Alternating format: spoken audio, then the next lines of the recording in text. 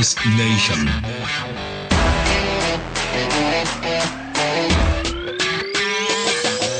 Greetings, Cracker Jack colleagues, and welcome to yet another installment of Device Nation, the voice of operative orthopedics. My name is Kevin Brown, your humble ASR. What's an ASR? Somebody asked me that the other day. Associate Sales Rep, working alongside you all, recovering alongside you all post-Thanksgiving. I hope you all achieved peak pie. Friendly advice: you cannot achieve peak pie if you're even thinking about adding cloves to the pumpkin pie recipe. What a diabolical spice that is. Well, I hope the conversation around the table didn't turn diabolical and that your family is still on speaking terms. And what a perfect theme that is today, as we're setting the table again, so to speak, for a main course with some side dishes to bring it all together. And just like Thanksgiving, you're going to need to pace yourself, let it digest before we get to the next course, and we're probably going to need a nap when it's all over, as we're going into some tough subjects that honestly need to be talked about. But on the bright side, there will be no dishes needing to be done afterwards, and everyone can just march themselves into the living room and watch the game guilt-free. And everybody said, amen indeed. There's nothing quite like a 3,000-calorie meal to put me in the mood to wash 21 plates, 12 casserole dishes, 37 glasses, and 63 pieces of assorted flatware. Who doesn't push themselves away from a table after eating that much food and say to themselves, you know what? Put me to work. Well, I know some of the younger box openers listening here have been working hard trying to figure out what that word Cracker Jack meant at the beginning of the show. It means a person of marked excellence, which is exactly who this audience is. By the way, I am so thankful for you. What an honor and a privilege to serve you each and every episode and the things that we're doing outside of the show. Just an incredible and inspiring group of people. Thank you for being part of this thing. Well, Cracker Jack also is the name of a molasses-flavored, caramel-coated popcorn snack I was very thankful for as a young man. Introduced in 1896. Yes, I am that old. I've just had a lot of work done and no one is the wiser. Well, the more you eat, the more you want was the slogan they registered to kick it all off. I had some recently trying to relive the glory, and honestly, the more I ate, the more I wanted more peanuts and something other than a stupid sticker in the box, as they used to really put cool stuff in there. Tattoos, dexterity puzzles, spinning tops, whistles, baseball cards. Well, I was in the OR lounge the other day amongst a lot of other tasty snacks, and the only stupid sticker was courtesy of RepTrax. A nurse was pointing out the fact that she was leaving for another gig. Where to? Another asked. I'm going back to Chatham, she replied. I locked eyes immediately with the tech sitting beside me, and in unison, we shot back. I don't think so. I'm going back to Dallas, Dallas, Dallas. I'm going back to Dallas. Yeah, I think so.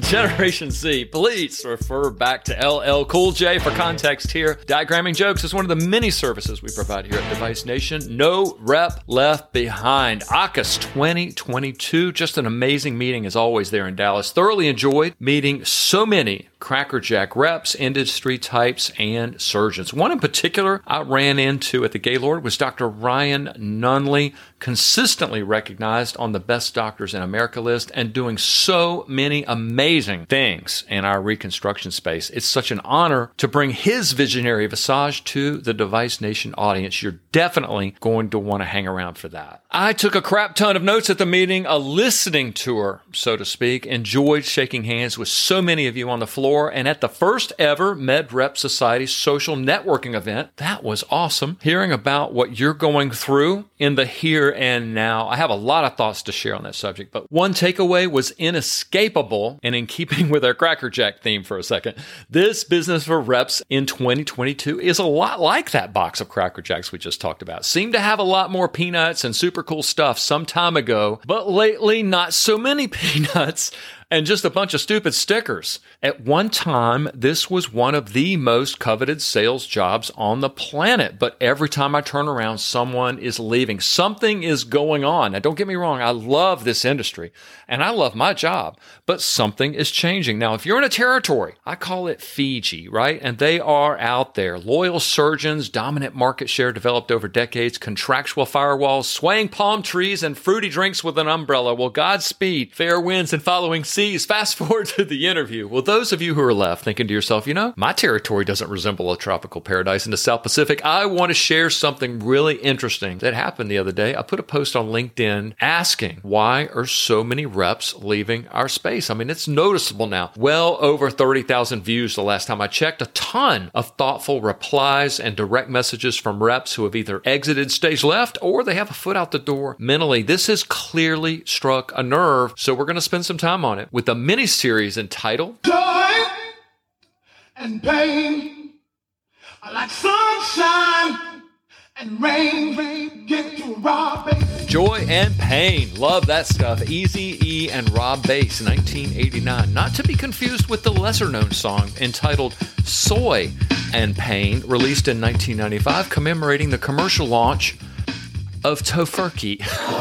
Sorry, not sorry. I got so much joy playing this song as a club DJ, as well as his other big hit, It Takes Two. And you know what? Everybody loves joy. No one loves pain. And device sales has always had a certain measure of both, right? Let's look at the pain part for a second. Physical and or mental suffering and discomfort. 65 hours a week in this job is a light week. Mentally exhausting, giving all the things we have to deal with, from administrative to organizational to moving things around physically to working with people. Not all of them pleasant.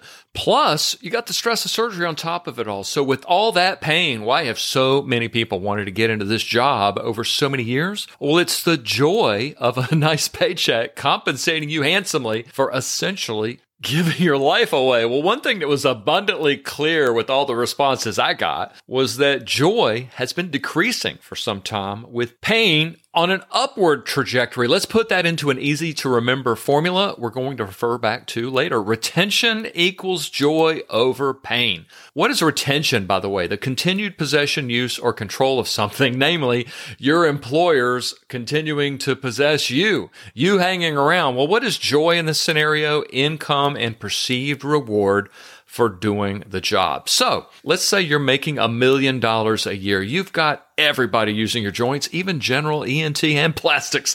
So that $1 million a year, that's your joy. And let's say the pain level, physical and mental, is 600 out of 1,000. So the retention score is 1,000. You would do that job for 1,000 years at that pay. Well, it's 2022. Your ASR is making $50,000 a year, and the pain level is now 800. So that number is now 62.5, which means you probably have 62.5 days to find their replacement, right? Ergo, as joy decreases and pain increases, retention is the casualty. Simple stuff here. So we've identified pain as the main course. Let's look at some side dishes. How about a sneak peek in the oven? Do not let the heat out. My mom always used to say, at what's coming your way. A sneak peek in the form of a mnemonic. Of course it's a mnemonic.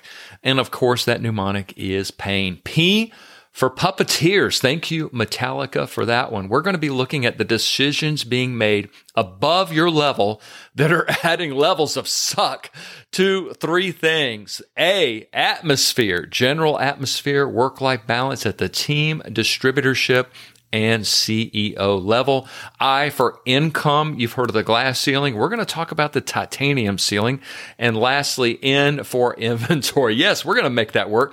It's a huge pain point for a lot of people right now. I know a high-profile rep who exited a few weeks back on just that issue alone. So let's stop here for a moment. Take a deep breath. I know some of you are listening to all this and thinking to yourself, things are never going to get any better in this job. The bad outweighs the good. Tragedy awaits around every corner. My new nihilistic normal will be of good cheer, as remember, it's joy and pain. And my listeners are not those who call their pain a plant and water it every day. No, sir. No, ma'am. We look for joy. We look for pain relief in the midst of it all. Look, if you can't find it, if I can't help you find it, heck, if I can't find it, well, let's just all take a job in medtech sales. Well, I saw an x-ray of a knee the other day that had pain all over it. Screws everywhere. So many screws. I felt confident you could probably pick up at least 13 AM radio stations with this thing. Malunited shaft from a prior femoral fracture that made an IM rod scenario with the distal femoral cut a non-starter. Well, IntelliJoint to the rescue. We had that distal cut navigated in less than 2 minutes and dialed in a 3-degree posterior slope and a 1-degree varus. Tibial cut soon thereafter. Took about a minute to pull that off. Well, Don Henley famously sang, "Who is going to make it? We'll find out in the long run." IntelliJoint has made it in my book. They are a great company to work with. They've done it over the long haul with me. Bulletproof Mac laptop platform that's perfect for the surgery center. I love using it for hips and knees. They take care of their agents. Zero drama. Email yours truly at sidelinesaturday@gmail.com if a small form factor, easy to use navigation system brings value to your surgeon or facility. It's a product I use from a company I trust. Well, we've set the table called pain. Who doesn't want to take a bite? And we're going to put some food on your plate as we explore how to maximize retention in these trying times. Strategies on how to increase joy whilst diminishing pain. Device Nation has a few ideas on pain relief, and so look forward to sharing them with you. Look, it's not the Cracker Jacks of 1896, right? But what is? It still tastes pretty good. And I honestly believe if we look outside the box, we can still find a pretty cool toy to make up for that stupid sticker. Well, Dr. Ryan Nunley embodies the word Cracker Jack to me, not only as a surgeon, but as a mentor to many and such a valued partner with industry. Dr. Nunley, what an honor and a privilege to have you on the show, sir, and so look forward to asking you about your incredible career, AAHKS, technology in the OR, cementless total knees, hamburgers. But first, let's go back to Durham, North Carolina, my stomping ground. What put you on the path to medicine, sir? Well, I grew up in a family of parents both being in medicine. My father's actually an orthopedic surgeon at Duke University. It's where he did his undergrad and then came back as a resident fellow and stayed on staff for his whole career. And he's 75 and still going pretty strong there. And then my mom was an emergency room nurse. And so I guess in the grand scheme of things, medicine was in my blood. Sure. From the beginning. And I first went in to go and see my dad operate. This is back before there were a lot of rules. When I was 7 years old, it was take your child to work day. And so my mom said, yeah, you should probably let him see what you do. So he took me to the hospital, and it happened to be a day he was doing a total knee replacement. I got to see it for the first time. And, the nurses were all concerned that if I saw blood, I may pass out. And I had no problem with the blood. But I'm not going to lie, the first time they used the cautery, I'm leaning over, watching, that puff of smoke goes up, and that smell of burning flesh from there on out. And so I will admit I had nightmares for about a week afterwards that my dad burned people for a living. But from that, I guess I got my roots and always knew that I loved orthopedics, especially total joints. Then my career just continued to follow that path. Well, honors list, cum laude, so many awards throughout your academic career. Just curious, any advice for listeners in that phase of their life? Any hacks you learned along the way to find yourself at the top of the class? I mean, I think our generation and the current generation had different challenges, right? I mean, I think the biggest thing is I see my own children is the invasiveness of technology in their life. Everything comes in tweets or text messages or TikTok, these bursts of knowledge and social challenges, right? There's all sorts of bullying to everything else that can distract you. And I think one of the things that made me successful was when I was trying to study, I could only do it in the quiet of a library conference room, and I would spread all my stuff out and I would plot myself there and have like a special spot where get there early before anybody else could claim stake to it and just turn off the rest of the world. And that was successful for me, but I didn't have a cell phone and I didn't have a laptop that, constantly dinged every time there was a message. So I do think it's probably a challenge for the younger group to figure out how to turn all the other influences off so they can focus when you're studying, working hard. And I applaud those that have done very well, because I think it becomes harder for us as we see the newer and greater technology and connectedness to the world that we didn't have when I was growing up. Well, studying and working hard, you certainly did that as an undergrad at Vanderbilt, then on to UNC School of Medicine. How was your time as a Tar Heel there? It was great. I mean, I think the benefit of the love-hate of medical school is that you've got a smaller class size, so you're sort of returning more to your high school where you knew everybody really well, compared to undergrad where it was so big and spread out and people doing different majors and everything else. So that was a fun time and experience. But I will have to say, probably about a year and a half in, I remember this important sort of crux where I just became somewhat frustrated. The medical school was not exactly what I had thought. I was prepared starting medical school to jump right in and start seeing patients and helping patients. And as many know, the first 2 years are mostly going to class from 8 in the morning to 5 for lectures and going home to study and then doing cadaver labs. And you really had almost zero interaction with patients. So, rote memorization night after night, sort of getting disillusioned by why am I learning biochemistry and certain aspects of medicine, pharmacology that I didn't maybe see the forest through the trees. I remember having a conference with my mom saying, I'm not sure this is for me. I'm not enjoying this. Right. And she kept saying in her great words of wisdom, just give it a little longer. I think once you get to the clinical side, your third and fourth year, you'll find it totally different. And she was completely right. Once I got into the clinical space and seeing patients and going to the OR, figuring out what to do next, writing orders, helping out the residents and fellows, it was clear that was what I was interested in. So the first 2 years were definitely a struggle because I didn't feel like I was doing what I was enjoying. Any mentors there in Chapel Hill that helped shape those years for you? Well, I was fortunate to get involved with research early with Billy Garrett. He was sports medicine trained and very well known. And then Paul Lekevich, who was one of the total joint surgeons there, wrote a few papers with them. Free time, I would jump into the OR or their clinics. And I think they really helped to mentor me and continue. Paul Lekevich still does. We see each other at the Hip Society and the Knee Society meetings and Southern Orthopedic Association meeting. And he does take a lot of credit for my success and my interest in orthopedics. I think he sometimes forgets, though, that my dad was also an influence, but he was actually a great mentor and has remained a friend and mentor since. Dr. Lekevich is certainly a force of nature there in North Carolina. Well, the state literally comes to a halt during one event there every year. And I just got to ask you, did you ever get to go to the ACC tournament? I absolutely did. And of all sports, my most avid interest is college basketball. I still think it's the most pristine of the sports. The pros, they don't play defense. There's not as much teamwork. It's a little bit more one showmanship here and there. But sure.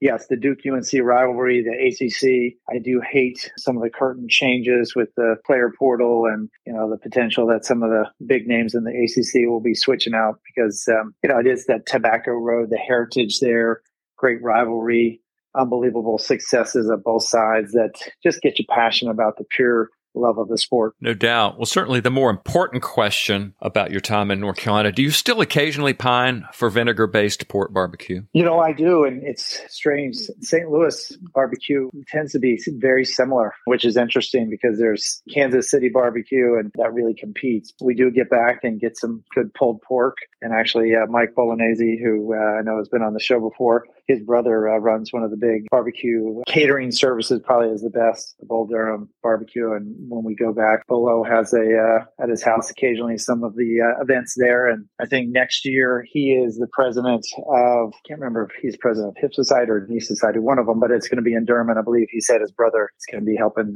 do some of the events. So look forward to that as well. St. Louis, you said it, best ribs on the planet, in my humble opinion. Washington University School of Medicine for residency and fellowship. How was your time there, and how did you find yourself in St. Louis and not Durham? Yeah, so I was looking at the end of my medical school career to see where to apply. And obviously the third year to starting fourth year medical students talk to advisors within the field that they're interested in. It came across my desk that Washington University and the chairman who had been there for just a few years, Richard Gelberman, was one of these unbelievable thought leaders within orthopedics, one of the most sought after candidates for chairmanship. And he was really making the program, building it up to be what he thought could be one of the premier ones in the country. And so I did an away rotation at Washington University after going to several others.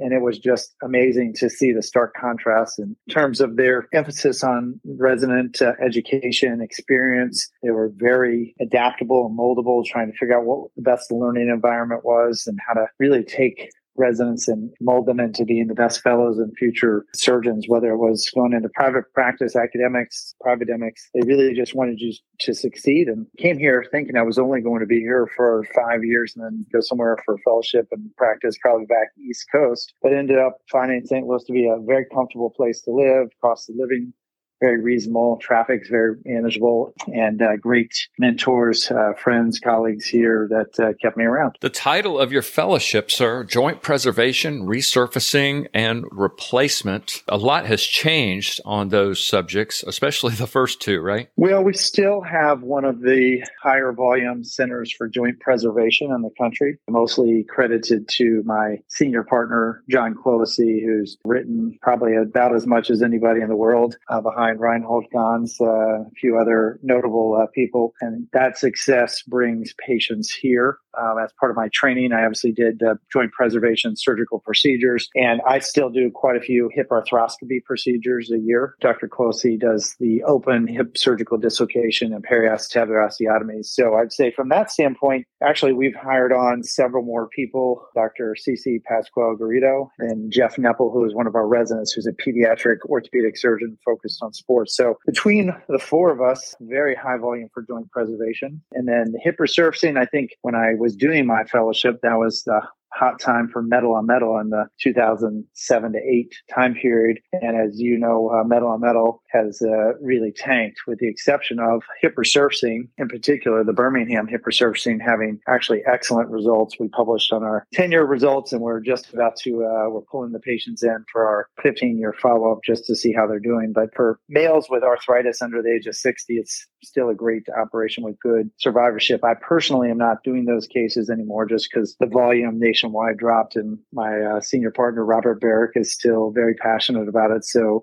one guy doing the majority of them probably has better outcomes than two of us splitting them, because I think he's still only doing 2 or 3 a month. So it's not huge volume. Well, here we are, Doctor. 2022, Washington University School of Medicine. Tell us about your practice these days. Yeah, so I have a pretty high volume practice built off lots of referrals between partners to community surgeons. So vast majority of my cases are primary and revision hip and knee replacements, about 10% still being joint preservation with arthroscopy of the hip. So within that, we've also been very successful. And as you probably know, Kevin, they haven't trained any additional medical students or residents. Our volumes are going up. The baby boomers, around 2000, there were 20 million Americans over the age of 65, and now we're close to 70 million. So that 3.5 time increase. If you haven't trained more people, we're trying to figure out how to be more efficient. So We're also in St. Louis, probably prior to the last, say, 5 to 10 years, we're the capital of cementless total knees. So as I started my practice, seeing patients who had cementless total knees coming in for routine follow-up at 20 years with great osseointegration. So all of my practice since I began in 2008 has focused a lot on cementless total knees and not resurfacing the patella. I treat all the patellas with a lateral fasciectomy, but we've got a whole knee society chapter on it. But I would say it's been great. And part of that benefit and some of our research and work is how do we deal with managing these patients who are having to wait 6 months to see us and another 4 to 6 months for surgery. So enabling technology or cementless total knees where we can save time, we can effectively take care of more patients, and obviously keeping costs in check. We've written some papers on costs that actually cementless total knees, if you take the time that you save in the OR, plus you cross out the extra cement and cement supplies, really for us, it's almost cost neutral. Followed up our paper on that was the Rothman Group finding the same thing, and they're very dialed into costs in their system. So it's great to see that cementless total knees actually to a health system are not a cost generator compared to cemented when you take all the factors in. But if you just look at the sticker price, sure, there's a difference in the price between the two, but you really have to take in indirects as well. A fun fact that I picked up at AAHKS, I don't know if it's a fact for sure, but a friend that I trust was telling me about back in 1980, the Helmetica PCA that kind of got the whole cementless thing going. Every now and then you would see these beads shed on the x-ray. And he said that it was because those things were literally put on by hand. And I kind of went, wow, did not know that. I think that's where cementless total knees has a little bit of a bad taste, especially for a little bit of the older surgeon population. But you have to remember, a lot has changed with the design, the ingrowth surfaces, our understanding of knee balancing, of the articulation and the forces that are generated with the patella, the design features, the polyethylene. So yes, early versions that were just lightly applied and then had screws placed that then will create massive channels for osteolysis or metal back patellas that would fail. That really led to a huge downturn of the use of cementless. But if you actually look at the most recent AJRR data, which just came out at AACUS last week, the rate of cementless is the fastest growing rate in total knees of all AJRR members with primary knees. It's 18.8% now are cementless. That's going up from 14% the year before and about 9%. So huge acceleration. If you look at the chart, it's taken off. If you talk to the Stryker guys, they're close to 50%, almost 60% of their triathlons now are going in cementless. So, I think as we get better technology, whether it's robotics, navigation, certainly better understanding of balancing, better implant material properties, 3D printed titanium. That has now proven that cementless knees are extremely durable and great outcomes. Now, do I think it's going to ever be 100%? No, I think it's sort of like a total hip where there's going to be patients who have really soft bone and or really bad deformity or other factors that even in my practice, about only 85% get cementless. So I think it's a great option for younger patients with good bone because it's one less interface that after it gets ingrown can fail over time. You look at any cement and any sidewalk, any road, any garage over time, that cement starts to crack. Well, the cement, when it goes into the total knee, when you leave the OR, that's the most durable that cement's ever going to be. It just weakens over time compared to a cementless. Once it gets ingrown over the first few weeks, it biologically stays fixed for the long term. So question, sir, I know this is a subject you're very passionate about, and I would be amiss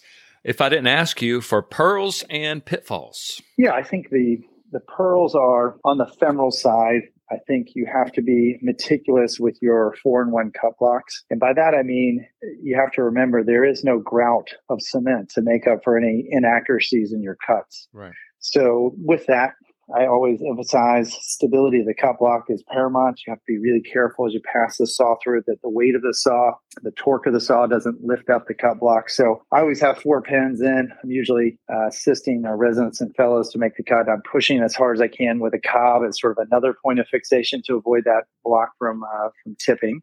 So a surgeon who's super fast but freehands a lot of cuts or goes back without putting the blocks on, I would caution that cementless may not be right because you really need those precision cuts. You also have to know the width of your saw blade. Some surgeons have a preference or the hospital mandates, so not all saw blades are the same thickness. That can throw off some of that press fit. And then you have to be honest with yourself about the bone quality. So, really dense bone is great. Really soft bone where the saw is like a hot knife or butter, but underlying supporting structure may not allow enough macro interdigitation to get ingrowth early, and that could lead to some liftoff, which could loosen it. On the tibial side, the tips and pearls there, I think where we may traditionally take a tibial cut, for example, big male, varus deformity, hard medial bone that's sclerotic. When you take the saw across there, sometimes it can be really polished.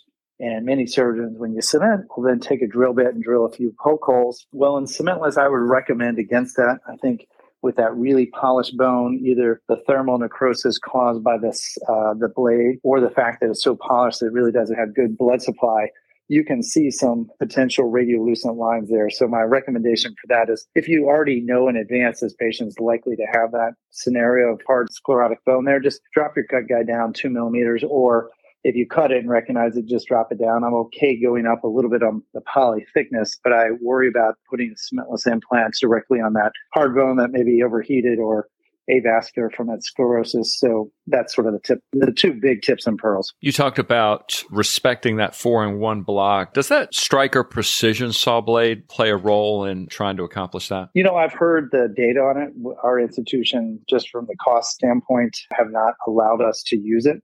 But I do know many surgeons have and do tend to like it. But like anything, there is a bit of a learning curve. And remember, when you switch companies from a Stryker blade through a different company's cut blocks, it may not fit the right way. So you just have to know the specs and make sure that it functions well. It's not generating so much metal debris or binding up on you. Well, Dr. Dunley, let's talk about after the procedure's been done. Is manipulation safe under anesthesia? When there's cementless implants involved? Yeah, we just had a paper that was published just in the last few months. It was a multi-center study between the Rothman Institute and our institution where we looked at this because the concern would be if you have a cementless implant, we know it takes probably a few months, a year to get fully ingrown. Obviously, we expect early bone ingrowth to give it the initial stability, but that'll keep getting better. Well, that same time period is when you're worried about patients and their range of motion and potential manipulation. So we went back on the 2 institutions and looked at all the cementless knees as well as cemented to compare to see if there was any difference in failure rates of aseptic loosening and the cementless, thinking maybe they would have a higher incidence because the bone isn't totally solid, but found, in fact, there was no difference at all with the cementless having increased problems having a manipulation in that first few weeks after surgery. Well, companies left and right are adding this technology to their bag. In addition to the DePuy armamentarium late last year was the Attune Affixium with 3DP technology. Dr. Nunley, tell us all about it. I refer to it as sexy materials, right? 3D printing is the new hot topic for a lot of things in orthopedics. We know titanium and its porosity and affinity for bone to grow is an excellent material to use. It provides an infrastructure scaffold that's much like Kinsell's bones. So with that, I think as we look at the different options out there, people are steering away from cobalt chrome trays. They're potentially stiffer. They obviously have nickel concerns for some patients with metal allergies. So the Affixium is nice that it's 3D printed. It has a great friction type of Affixium material on the outer core of the implant and the tibial tray, the pegs, and part of the keel. We've been using it just at a year now, and I will say, compared to what I've used in cementless technology the last 14 years at this point, it goes in with a cruciform design and really gets a great fit. And we're actually in the process of looking this up. We really don't see any radiolucent lines under it so far at a year. So it's been maybe even more of an advantage compared to other predicate cementless implants I've used over my 14-year career. But obviously time will tell in the research. That's why we do it, to make sure that's a true point. Before we leave cementless knees, Doctor, what do you see on everybody's least favorite subject, infection in that realm? Yeah, I think, for my 20-year career, this is the one area that we just still struggle with. I mean, everybody does. And obviously, these are some of the most devastating problems for patients. The one data point that I would like to emphasize is the fact that the AJRR data shows that cementless total knees actually have the lowest infection rate. Now, that, could be somewhat biased because these patients could be a little younger and healthier, but I would say it's also my experience. I mean, cement is not as benign of a material as we think it to be. You put the cement in, somebody has touched maybe the implant with a glove. Now the cement's on top of it and the glove may have been contaminated, and there's no ability for the body's immune system or the antibiotics that the patient's getting perioperatively with their IV antibiotics, those 3 doses, to be able to penetrate that area. So I think that is a real concern. If you can show, and now they have with the AJR data over time, that cementless has the lowest infection rate. So, you're working with cement, little pieces fleck off your own glove. You're trying to meticulously pull these little tiny pieces off. You're waiting for the cement to set up. Those pieces of cement are a third body. They can be an irritant. As you have increased blood flow, certainly can get colonized. So I think it's important to emphasize, not that I think that cementless is totally infection-free, but as we look at the data is clear that there's a benefit to cementless knees from that regard. I sent Dr. Springer congratulations the other day. I was looking over the latest AJRR report. That's just come so far, hasn't it? Yeah, and I think it still has a ways to go. And by that, I mean, the people who have put in the last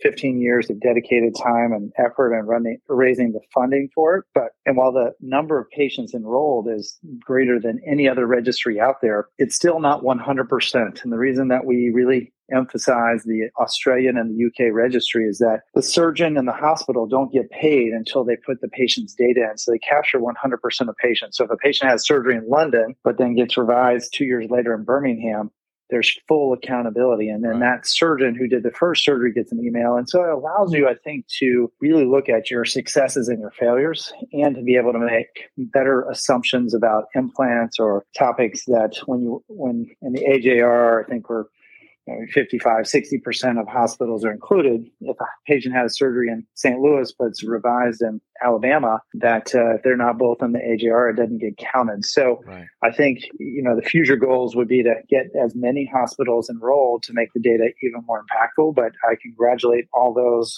including Dr. Springer most recently, who have had a hand in its success and continued improvement. Before we leave infection, sir, any thoughts on how staples and suture play into this subject? Well, this is another area that I'm passionate on, and I give lots and lots of talks. It's actually one of my more commonly requested topic when giving grand rounds or lectures, and that staples are quick and simple.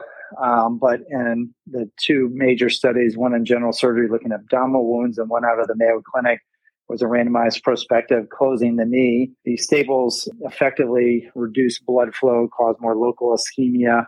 And we know reduced blood flow and ischemia are certainly precursors to increased infection rates. But I also find that staples are an area of stress for patients and their family. They can feel them. They have to have them removed. It's not a benign process, even though as physicians, we don't find that to be a really, major pain generator. But patients get very anxious and nervous about it. I haven't used staples in probably now 10 years, and I use a lot of barbed sutures, and I also implore them because of the fact that they create a more watertight closure. Right. We put in the implants, we give each other high fives, like this is perfect, everything looks great, and then we turn over wound closure to the most junior person in the room, whether it's a PA, a first surgical assist, a resident, a fellow. If we walk out and they start turning the music up and talking about their weekend plans or not focusing and they miss one stitch where it's not laid down perfectly or they gap 2 stitches too far apart, that becomes a weak point for fluid to ooze out. And then we're going to get the patient up a few hours later to start doing physical therapy. And that stress on that repair may cause drainage. And we all know drainage is the bane of our existence. It means more dressing changes, calls to the office. Do you put them on antibiotics? Do you not? When do you wash them out? And we know drainage also increases colonization and increased periprosthetic joint infections. So for me, if we avoid or minimize or completely eliminate drainage, then everything downhill is improved. And my personal practice, we looked at it before and after we instituted barbed sutures and other closure techniques. We substantially reduced our infection rate. And I think that we became much better at closing those wounds and creating a watertight environment to not let them drain. So I'm anti-staples and use a lot of barbed sutures and subcuticular stitches. Some time ago, Dr. Nunley, the DePuy reps had a co-marketing agreement. I don't think that's going on anymore with the company, but they were out pitching Prineo, and it was very successful for them. I always thought it was really cool. So number one, are you using it? And number two, what do you think about it? I do. I think there's certainly an upside and a downside. I just find on the knee, when we used regular Dermabond, the single coat was just a little too thin of that bead for the amount of force the skin takes when they start therapy. And we'd have some of them peel off and then start to drain. The Prineo gives that wider surface area to get a much more even tension across the incision. So it leaves a very beautiful cosmetic incision, very low to almost no drainage. So the one advantage that I really do like about the Prineo is that it also creates a true watertight seal on the skin. So I allow patients to take a shower the minute they get home from the hospital. And I think that provides two benefits to them. One, everybody feels better after they've taken a shower, right? You're laying around in the bed, you're hot, sweaty, you feel like you stink. You're self-conscious about it. But second is it now has decleansed the body of any potential nosocomial contamination, right? So the patient's in the same bed where 2 days ago was a MRSA patient, and sure, they've attempted to wipe it down and sterilize it. And sure, everybody should do a great job of foam washing their hands as they come in and out. Well, similar, the patient goes home and, they've got a dog and the dog starts sniffing their wound or licking it. I mean, we've heard the weirdest things. Oh, I totally forgot I wasn't supposed to get in the hot tub and I just got in, 2 weeks out because I thought I was healed up. So it just gives me one more area that's a barrier. Plus the mesh is wide enough that if they pick the edges, they're not picking right on the scab or the incision because it's about 1.5 inches wide. So I think all those reasons, that's a benefit to me and my patients. The downside is the Prineo is a chemical reaction with the liquid form of the Dermabond, and there is about a 1% risk of patients getting an allergic reaction. And when that occurs, it can look just like a raging cellulitis. And I would say in my almost 10 years now of using the Prineo, 8 years whenever it came out, we have those. We've never had one that's gone on to a deep infection, but it looks disconcerting the first time you see it. So we have information we provide to patients, and we try to do screening because it's a delayed hypersensitivity reaction. So usually they've been exposed to something that triggers their allergic reactions. So women who have had previous fake fingernails or eyelashes that got rashes, patients who've had previous medical tape or Band-Aid allergies, people who work with certain chemicals we know are increased risk. We try to screen for that, but we still have the occasional patient with a rash. Let's talk unicompartmental knees for a moment, doctor. I read a really interesting article of yours entitled High Prevalence of Radiographic Outliers and Revisions with unicompartmental knee arthroplasty. Well, with that line as a dubious backdrop, what role does unicompartmental knees have in your practice these days, and what can surgeons learn from your work on that paper? Yeah, I think that this is one area that my practice has changed dramatically. So after finishing fellowship, I was very conservative with unicompartmental knee replacements, the strict Cozen and Scott criteria. So about 7% of my patients, and similar with my partner who's a co-author, Robert Barrick. And then we started really getting into the weeds and measuring the position, the overhang, the alignment, because the uni is definitely more challenging surgical procedure to hit all the alignment and sizing targets because you're not opening up the whole knee. You're not releasing the ACL and subluxating the tibia. So harder to see in the back to size it. And so we were very dissatisfied with the fact that so few patients had good alignment, sizing, and targets being hit with our manual unicompartmental knees. And then we introduced a robot. And about 5 years ago, I would say that was a game changer in the sense that I now probably about 22, 23% partials, and they are my happiest patients. And in the 5 years of using the robotic assistance, I have not had to revise one of those. And with that, there's a follow-up study that, if it hasn't come out, should be out any day, that shows improved accuracy of the robotics in terms of hitting all those alignment and sizing targets. So effectively almost reducing them much more dramatically than what we have seen in a total knee replacement. And again, partial, you have a smaller incision, less soft tissues that you're releasing. So it is harder to visualize things with conventional instrumentation. And that's a real advantage from a robotic standpoint. And since I haven't revised any in that 5-year time period of my own, I'm now starting to expand my criteria a little bit more. And I have more and more patients coming in and telling me, they're already back to pickleball at 4 weeks and things that they do recover faster than a total knee. So they're very happy with that when they're a candidate for it. I don't know what it is about pickleball, but it seems to be finding its way into more and more Device Nation episodes. I was talking to a surgeon out at AAHKS, Dr. Nunley, about a 22-year follow-up patient that he was working with a Rapici knee. And my first thought was robotic technology. Dr. Rapici just had a really cool technique that he ironed out, but it was not as reproducible, it seemed, in a community setting. And it seems like a robot could absolutely pull it off. Just wondering if you had any thoughts on that. Yeah, again, I think that the partial knees are more challenging. That was part of the reason when the Oxford got approved in the U.S. It is a very technique-dependent design and implant, and they've required surgeons to train with a mandatory training before they could do it because they recognized that it was more technically challenging.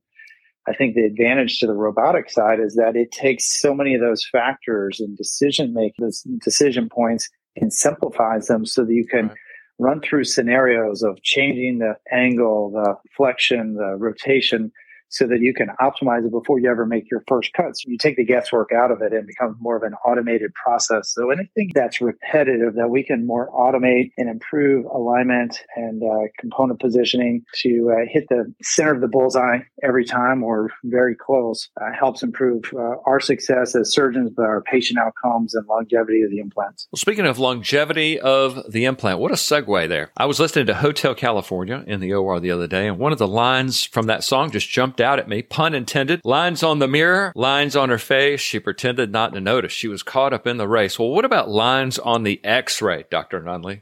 That was quite a buildup. Radiolucent lines. Yeah.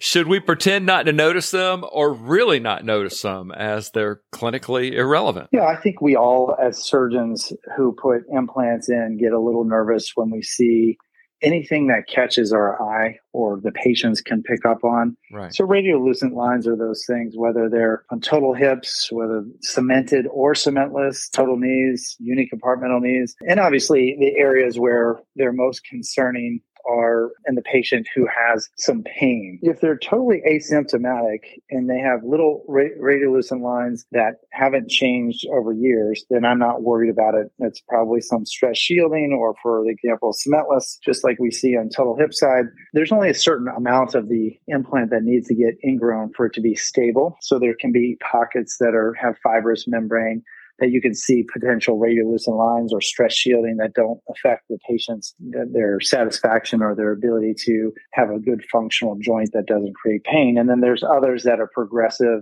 greater than 2 millimeters. The implant has changed positions. The zones of the radiolucent lines are contiguous over multiple zones. Those are the ones that we obviously worry about. And, there's always going to be naysayers, whether it's like religion, the CR versus PS, patella resurface, not resurface, cemented, cementless, and people will stand up and debate this. But you sort of have to choose which parts of the argument are most pertinent to you in your practice. If you were in Florida and your average age of your total knee patient was 75 years old, cementless may not be right for you. If you are, essentially a surgeon who does a lot of sports procedures, ACL meniscectomies, and your average total joint patient is 55, I'd say cementless probably does have a much bigger role. And with that, you just have to know the albatross or the negatives of each of your implants and material properties, because you're going to see some of these things. But some of our research has shown that with newer implants compared to the predicate, as you mentioned, LCS versus the Attune RP, we're seeing reduction in that radiolucent line. And as I mentioned earlier, now that I have my 1-year follow-ups of the Afixium, seeing essentially no radiolucent lines, I do think we may have made a substantial jump there. We'll look forward to looking at the data as we get the research back on that, if that's a true finding or that's just an early couple cases that are just coming in for their 1-year follow-up. To the hip for a moment, doctor. Does dual mobility have a place in young active patients? When we talk about preferences, dual mobility is, to some people, it's a savior, and to others, it's the devil. And by that, I mean, there's certainly perils and pitfalls. And I think the biggest thing from our research was that as the utilization of dual mobility went up, we really wanted to focus on patients who are young and active. So the benefit of getting a big head for stability, and we compared it to our hip resurfacing, which is a really big head, in return to high-level sports occupations, what we found is that the dual mobility actually functions extremely well. And then one of the other concerns that came up was if you're using a modular dual mobility, that's now a metal liner snapped into a metal shell of titanium shell with a cobalt chrome liner, and the potential for metal ion generation. And are we really just sitting on the sidelines waiting for the next huge metal failure now with the modular liners of dual mobility? And with that, we've had 2 papers, a short-term and then a mid-term follow-up of young active patients with high UCLA scores that were prospectively enrolled with no signs of any metal-associated issues, no metal ions that even cross the threshold to be concerned about. We're following them, obviously, because of their young age at the time of surgery and their high activity level to make sure there's no failures. But with that, you look at the data on revision total hips, it's clear the dual mobility has the greatest reduction in dislocation. Constrained liners are difficult to put in from the surgeon side. When they do dislocate, it's a mandatory return to the OR. So I've gravitated towards, and I'm certainly in a minority, but there's a growing number of us who use dual mobility for essentially every case, primary and revision. What I will say is on my primary side, though, I use the Bimentum, which is a DePuy product they bought from France. It was called the Surf over there. It is a monoblock dual mobility. That the benefit of the monoblock is that there's not a modular liner, so I do not have to worry about any concerns about a liner to cup a generation of metal debris. It also gives me the greatest femoral head size to put in there.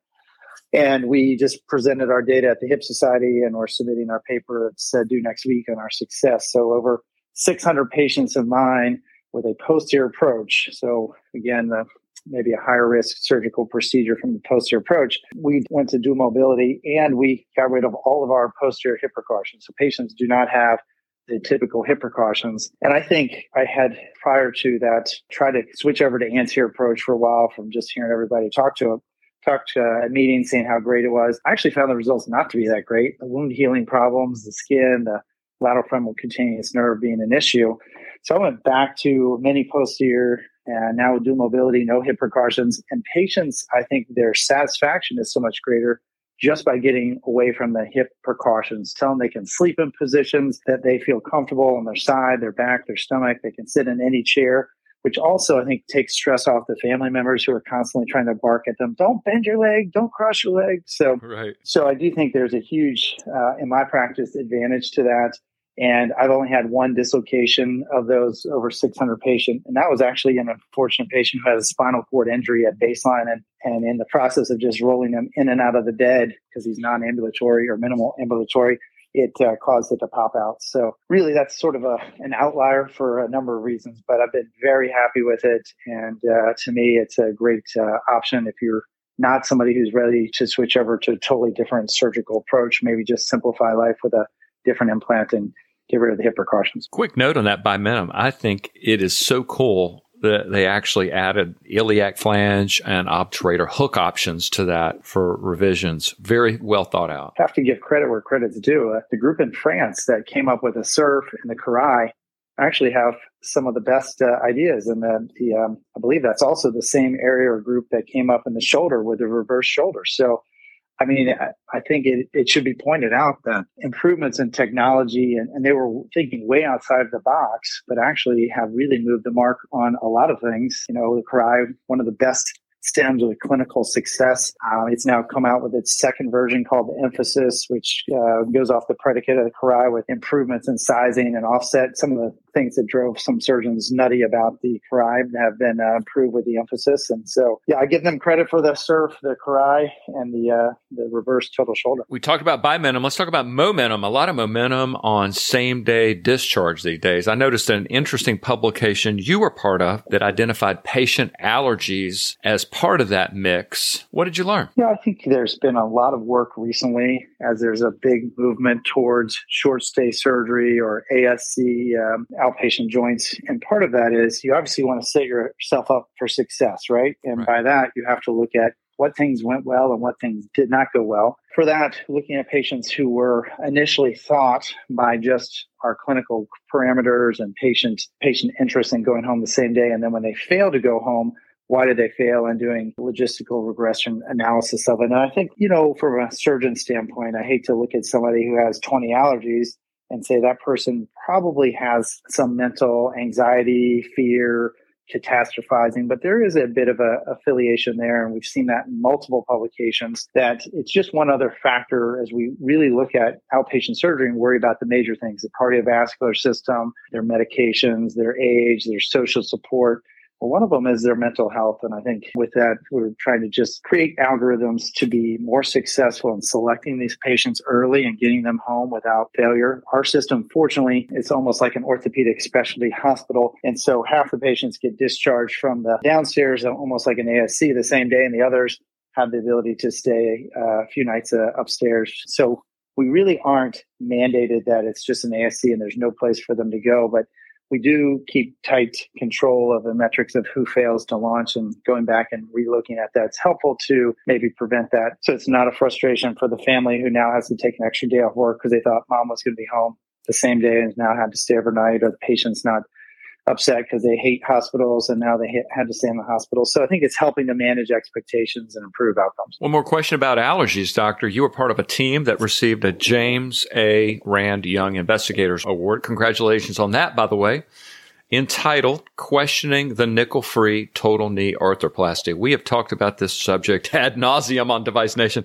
What did you learn? Yeah, I think, again, this is going into that whole allergy. Is this a true allergy, not a true allergy, skin allergy versus implanted allergy? I mean, people will have strong opinions on both sides. I think in my true lifetime, I've not really seen a patient that I could say definitively had a metal allergy. I have a couple that have rashes around the incision or their body that persisted that maybe it could be. And we've done some of the more expensive lymphocyte testing of it. But, the question really is, just because an implant material property says, hey, it's the materials that are less likely to generate allergic responses because it doesn't have the cobalt, chromium, or nickel component to it. Well, our saw blades, our pens, our cutting blocks still have all those materials in there. So we took synovial samples of patients with different implants, including oxinium implants, thinking, well, surely those would have the lowest amounts of metal ions because the implant has none, and then measured it and found that actually they immediately after surgery had the highest amounts because the torque on the cutting blocks, the tolerances generated more metal ion debris that stays in the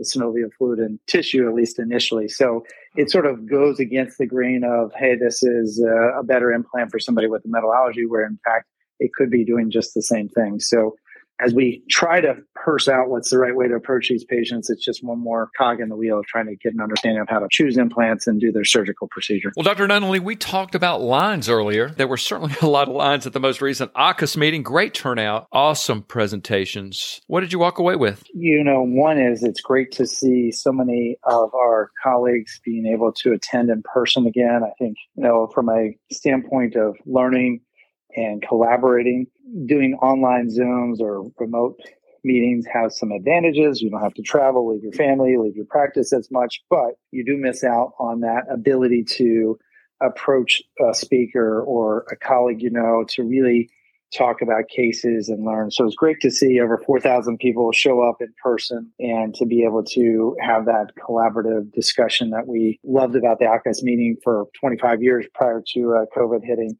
So it was great to see that. I think the other things are just the high quality of the scientific presentations. They had 1,800 abstracts for just about 60 podium presentations and then I think 300 posters. So you're really getting the highest level of total joint material out there. And, the academy is, I think, dwindling a lot.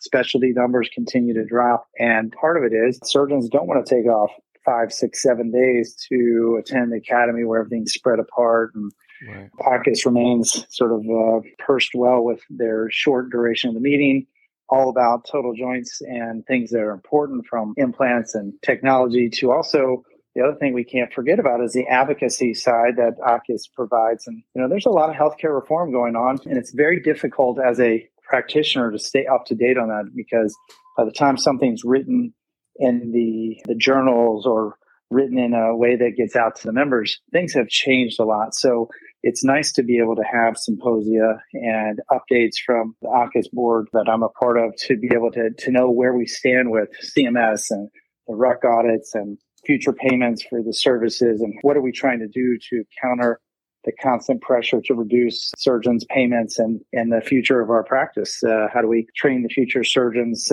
who are interested in this field to be able to avoid some of the things that are impending on the future to keep them financially successful and being able to have access to patients and take care of them. So I think those are the big things that I've taken away and just really think AAHKS is the premier place for that type of collaborative knowledge and education for all of the members. Well, you were part of a great discussion, Symposium 1, the future of total joint arthroplasty. Quick side note, Dr. Nunnally, the moment that discussion started, there were like hurricane force winds going on outside, tornadoes. It was crazy. And the whole storm stopped about the time that the session ended. Was somebody trying to tell us something? It's funny. They mentioned as I walked up on stage that was going on because clearly in the ballroom, there's no windows, so you couldn't see it. But they had a strategy, and I was constantly monitoring my phone because if we got the warning, they were supposed to alert me to jump up and tell everybody to run down to the exhibitor hall. And so we were all laughing that the participants would hate it, but man, the exhibitors sure would love to have yes, they would. 3,000 people flood the gates and have to be stuck down there for an hour, really looking at all of the exhibitors who are great partners of ours. And I think they get a lot of great traffic through. But yeah, I think maybe it is. It was certainly a controversial topic from everything from the healthcare reform at the government side to the changing practice strategies with private equity groups coming in and gobbling up private practices and what that looks like in the future of who our employers might be. It may not just be the traditional academic private practice and hospital based, but some merger with the business world and looking at ways to create more economies of scale and group purchasing powers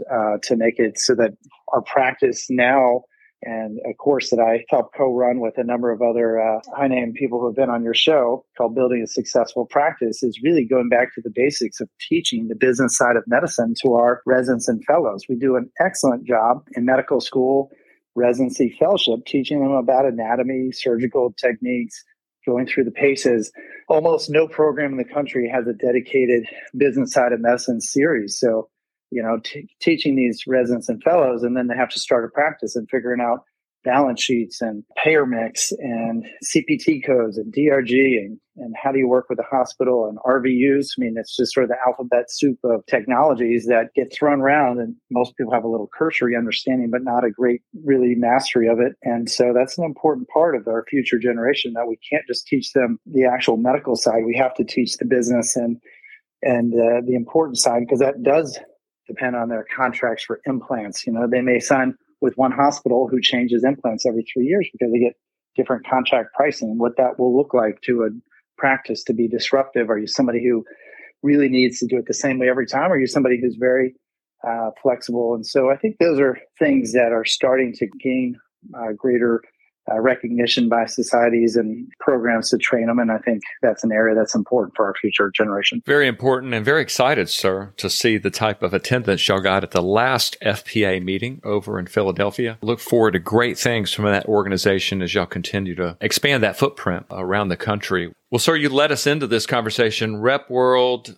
industry world, orthopod world, we're all seemingly on a parallel path these days with so many of the same challenges that were brought up in Symposium 1. I'm hearing many surgeons talk more about multiple streams of revenue. Is that the workaround to keep us ahead of this curve? Well, I think if you're fortunate to be in a position to do that, I think yes. A couple things I can say, the old saying, there's two certainties in life, death and taxes. Well, I think for me, as I've seen it and have been a part of health economics and looking over the last 20 years of my own career, that there's no doubt that the rising cost of healthcare is a major impediment around the world, especially in the United States. And with that, one of the things is that they have to figure out how to keep payments somewhat regulated. And physicians, I should say, are constantly on the chopping block, getting less money for the time and effort. We're having increased pressures because of adoption of electronic health records and ICD-10 and things that take time away from our true ability to take care of patients, to generate income with the burden of what goes along with that. So, I think as we look similar, the sales world, right? Implant companies are seeing margins being reduced because of contract pricing. We see supply chain issues. I mean, every single major orthopedic company is having supply chain issues. That's from the perspective of even getting implant sizing. I'll show up and they'll say, hey, the other day, we only have this size unicompartmental knee. The material properties have gone up. And so demand is so high, they can't get the raw materials to make them. So we're all struggling with these type of issues. And, I think that is a time in which you start to see out of the box solutions, and one of them being alternative revenue sources, whether it's reps carrying multiple lines, whether it's physicians looking at secondary income streams from renting their office space back to them, owning physical therapy, MRI, ASCs, selling out to private equity, that could help to manage or cut their overhead costs. So not all small private practices can manage the billing, collections, all the regulatory stuff, where if they can outsource it to somebody they trust, they can get better contracts from insurance. There are certainly advantages for becoming more integrated with a larger system, whether that's being bought up by a hospital, a PE group, merging with other practices. I think you will continue to see significant consolidation within the orthopedic world, that people will fall into really two camps, private equity and hospital-based. There's pros and cons to both those, but I do think there's going to be a lot of those type changes that we continue to see for the next few years. It's interesting you brought that up, sir. Getting back to the storm concept going on during that particular meeting, what do people do a lot of times in a storm is huddle together, and that's kind of what you're seeing happening on your side. I'm still waiting for private equity to come buy me out. I don't think that's going to happen anytime soon, but I agree. Consolidation, we haven't seen the end of that at all. Well, and I don't know that they would buy you out, but I do see a lot of these deals, private equity or practices turning to industry to become creative with rebates of saying, hey, we're going to open an ASC, but 2 HANA tables and a C-arm, and this is a capital cost. And so negotiating with the implant company to say, hey, we're going to sign a 5-year exclusive deal so that we can do it. And in return, they'll pay for all the startup costs. Your debt you're taking out, you're keeping on your P&L is less. And then you hit your targets, you do everything. It's sort of a repayment. So I think a lot of creative things, that's what I said, in times of adversity like this, you're going to see more out of the box type of solutions, and being tied to a distributor or somebody influential in the industry who sees that, not just the good old boy or girl who comes in and has a good personality and knows a little bit about the implants and can cover you or help you bring in a specialist when you have a more complicated one. But really figuring out, how do you talk to the C-suites? How do we keep things going? How do we get to the ASC that runs efficiently? It's a team approach from the surgeon to the staff to industry partners, and having leaders within industry, more at the distributor level, manager level, is going to be an important part of that, sitting at the boardroom conference table and coming up with creative solutions to difficult problems. Great points there, Doctor. I was taking notes on that one. Well, one outside the box solution that caught my attention lately is actually from a company you're connected with called Romtech. Let's hear an elevator pitch, Doctor. Well, I need to disclose, I'm a designer for implants for several companies, DePuy with hip and knee implants, with Smith Nephew as well. But Romtech, short elevator pitch, one of my old fellows, he is therapist and physical therapy partner, really were struggling on how to help rehab total knee patients, since we know it's a challenge for them after surgery, and came up with this, essentially a stationary bike where the pedal radius can be varied on the operative leg. So most of our patients come back, 2 weeks, 4 weeks, say, I can't get around on the bike yet. I get on it with therapy and they have me warm up, but I can only sort of go a little bit forward, a little bit back, or gosh, I can only go backwards. I haven't been able to go forwards. And once they are able to do a revolution, they're sort of like this aha. Psychologically, they feel better. They're excited. They see the improvement. And we know that the cycling motion is an excellent way to stretch the knee, work the quad with resistance, get the soft tissue swelling to start to work its way out. So with that, I got involved with him about 5 years ago, I think now, helping to provide input and switch from sort of a bike that's used mostly in the outpatient therapy setting to one that can be brought into the house. So you've probably seen this, or certainly many surgeons can think it relevant, that you'll get a patient who comes in at 4-week check and, Mr. Jones, seems like your motion's pretty poor. You're doing your therapy, you're really stretching it. And the patient's like, oh yeah, I do it every day. And then the family member sitting right beside him shaking their head. He doesn't do anything. He doesn't get off the couch. He sits in his lazy boy all day. Or the other example is a patient who comes in who's really a go-getter that you shouldn't anticipate to need to be so swollen and stiff. But you look at them and you ask them, what are you doing? Oh, I'm working out 5 times a week. I'm doing this. My therapist is pushing me too hard. So there is sort of a Goldilocks position where you don't want them to do too little and get stiff and weak, but you don't want them to do too much where they get swollen and inflamed. So having the portable Connect delivered to the house and asking them to do 5 sessions a day for about 12 minutes and separate it, and it gives them feedback. It's all connected. It's essentially telemedicine at its finest, where we can get results immediately. I can log onto the dashboard and see patients who did their workout the day before, and we can send them a message and say, Dr. Nunley says you're doing great. And the ones in red, my nurse can then focus and say, Ms. Smith, why is your pain so high? Why didn't you use your bike? And we can intervene early so we can reduce manipulations, reduce narcotic use, things like that. And we just had a paper accepted that's now on PubMed, Journal of Arthroplasty, looking at the results. Significant improvement in knee range of motion, significant improvement in problems with KOOS scores, significant reduction in need for manipulation. And all that equates to is actually less cost to the health system. So very few new technologies that cost less and get better outcomes. So we've been very happy using it on our patients. And actually it's expanding a lot. I think like new technology, it's starting to catch on. And I think, again, if we can improve the outcomes, and our knee patients now come in using far less narcotics and they're happy at 4 weeks. I used to hate seeing the knee patients right after the hip patients because the knee patients would complain about how stiff they were and still in the walker. And now the knee patients look just about as good at the first visit as the hip patients do. So I do think there's improvement there with that technology. Exciting stuff there, sir. You spoke of go-getters. I thoroughly enjoyed my time at the Gaylord hanging out with just those reps in our space as part of the inaugural Society for Medical Representative Advancement get-together. Such an honor to have you as part of this mission to serve those who don the red hat every day. Any advice to us reps in the space here in 2022 with the challenges that we're seeing? Yeah, I think the advice I would have is that the go-getter attitude, whether it's the medical student who's trying to get into orthopedics, the resident who wants to get the best fellowship, the fellow who wants to get the best job, and anywhere that you have grit and determination and go-getter attitude, I think is going to do well for your success. And the same goes from the rep world, right? I don't just need a sales rep to come in and open boxes and make sure that the trays are there. I need somebody to troubleshoot. I've got 10, 12 cases in a day. Any 1 minute delay of those cases adds up and compounds, and that adds to frustration.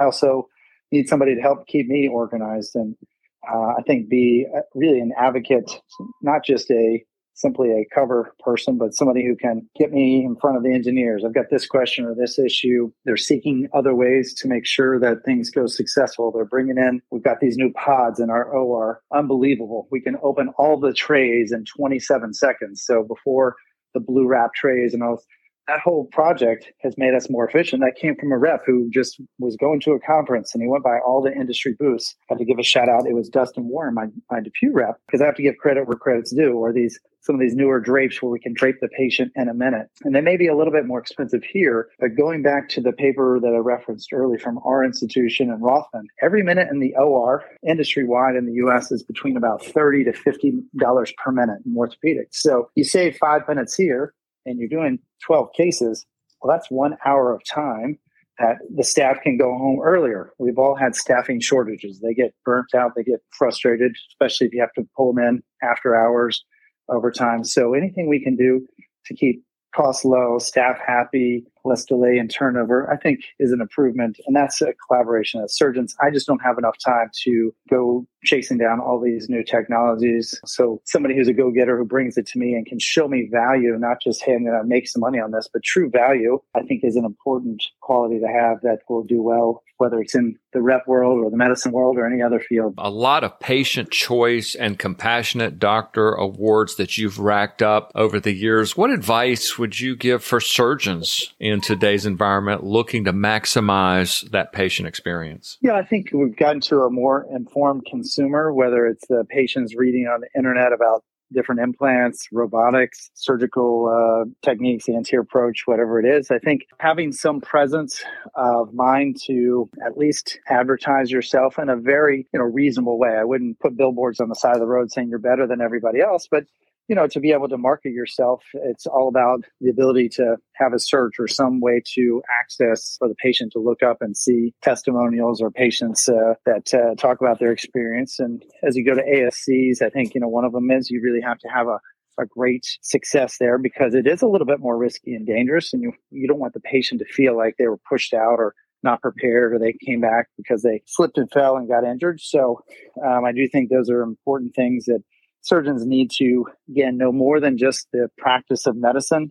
They need to know the business of medicine. They need to know the marketing, advertising side of things in terms of promoting themselves and their practice to stay ahead of the curve. Well, doctor, we talked on the phone the other day about a subject I am so passionate about. Has nothing to do with orthopedics, construction of the perfect hamburger. What data have you collected there in St. Louis, the carnivore capital that will serve this audience in this, what I consider to be a noble quest? It's funny you say that. The older I get, and maybe you'll appreciate this or not, the more my metabolism slows down. So first thing I'd say is for anybody who feels like they've got the dad bod or just keep getting heavier, get rid of the bun. I'm no longer a bun guy. My burger, I know that sounds totally counter, but with that, I love a good black and blue burger, little mixed up onion with the blue cheese and then peppercorn on the outside, or a really a nice piece of seasoned meat with some of the special seasoning from the chop house here that we have in town. So I'm all about grilling out when it's nice and enjoying some time outside as well. What meat do you look for in the meat case? Yeah, I think we're maybe lucky here, as you said, in the Midwest, because we are an area that's very inundated with farmers. So I just go to the local, small, supporting local business butchery, and usually they have great cuts of meat. I'm a little bit biased against the chain grocery store meat that could have been sitting there for 2 or 3 days. So I do like very fresh ground beef as my go-to. Well, doctor, you've accomplished a lot in your career. What's next? Well, if you hear these screaming children in the background, I'm supposed to go outside and take a walk and get the dog trained to do a better job walking on the leash today. So I guess that's my short-term goal. But I think enjoying my practice and continuing to be a lifelong learner and figure out, things change with time and got to stay ahead of the curve, and the knowledge base is constantly evolving. And that's true for medicine as it is for most everything. So encourage people to read and experience things and think outside of the box at times. Well, I certainly miss that sound, doctor.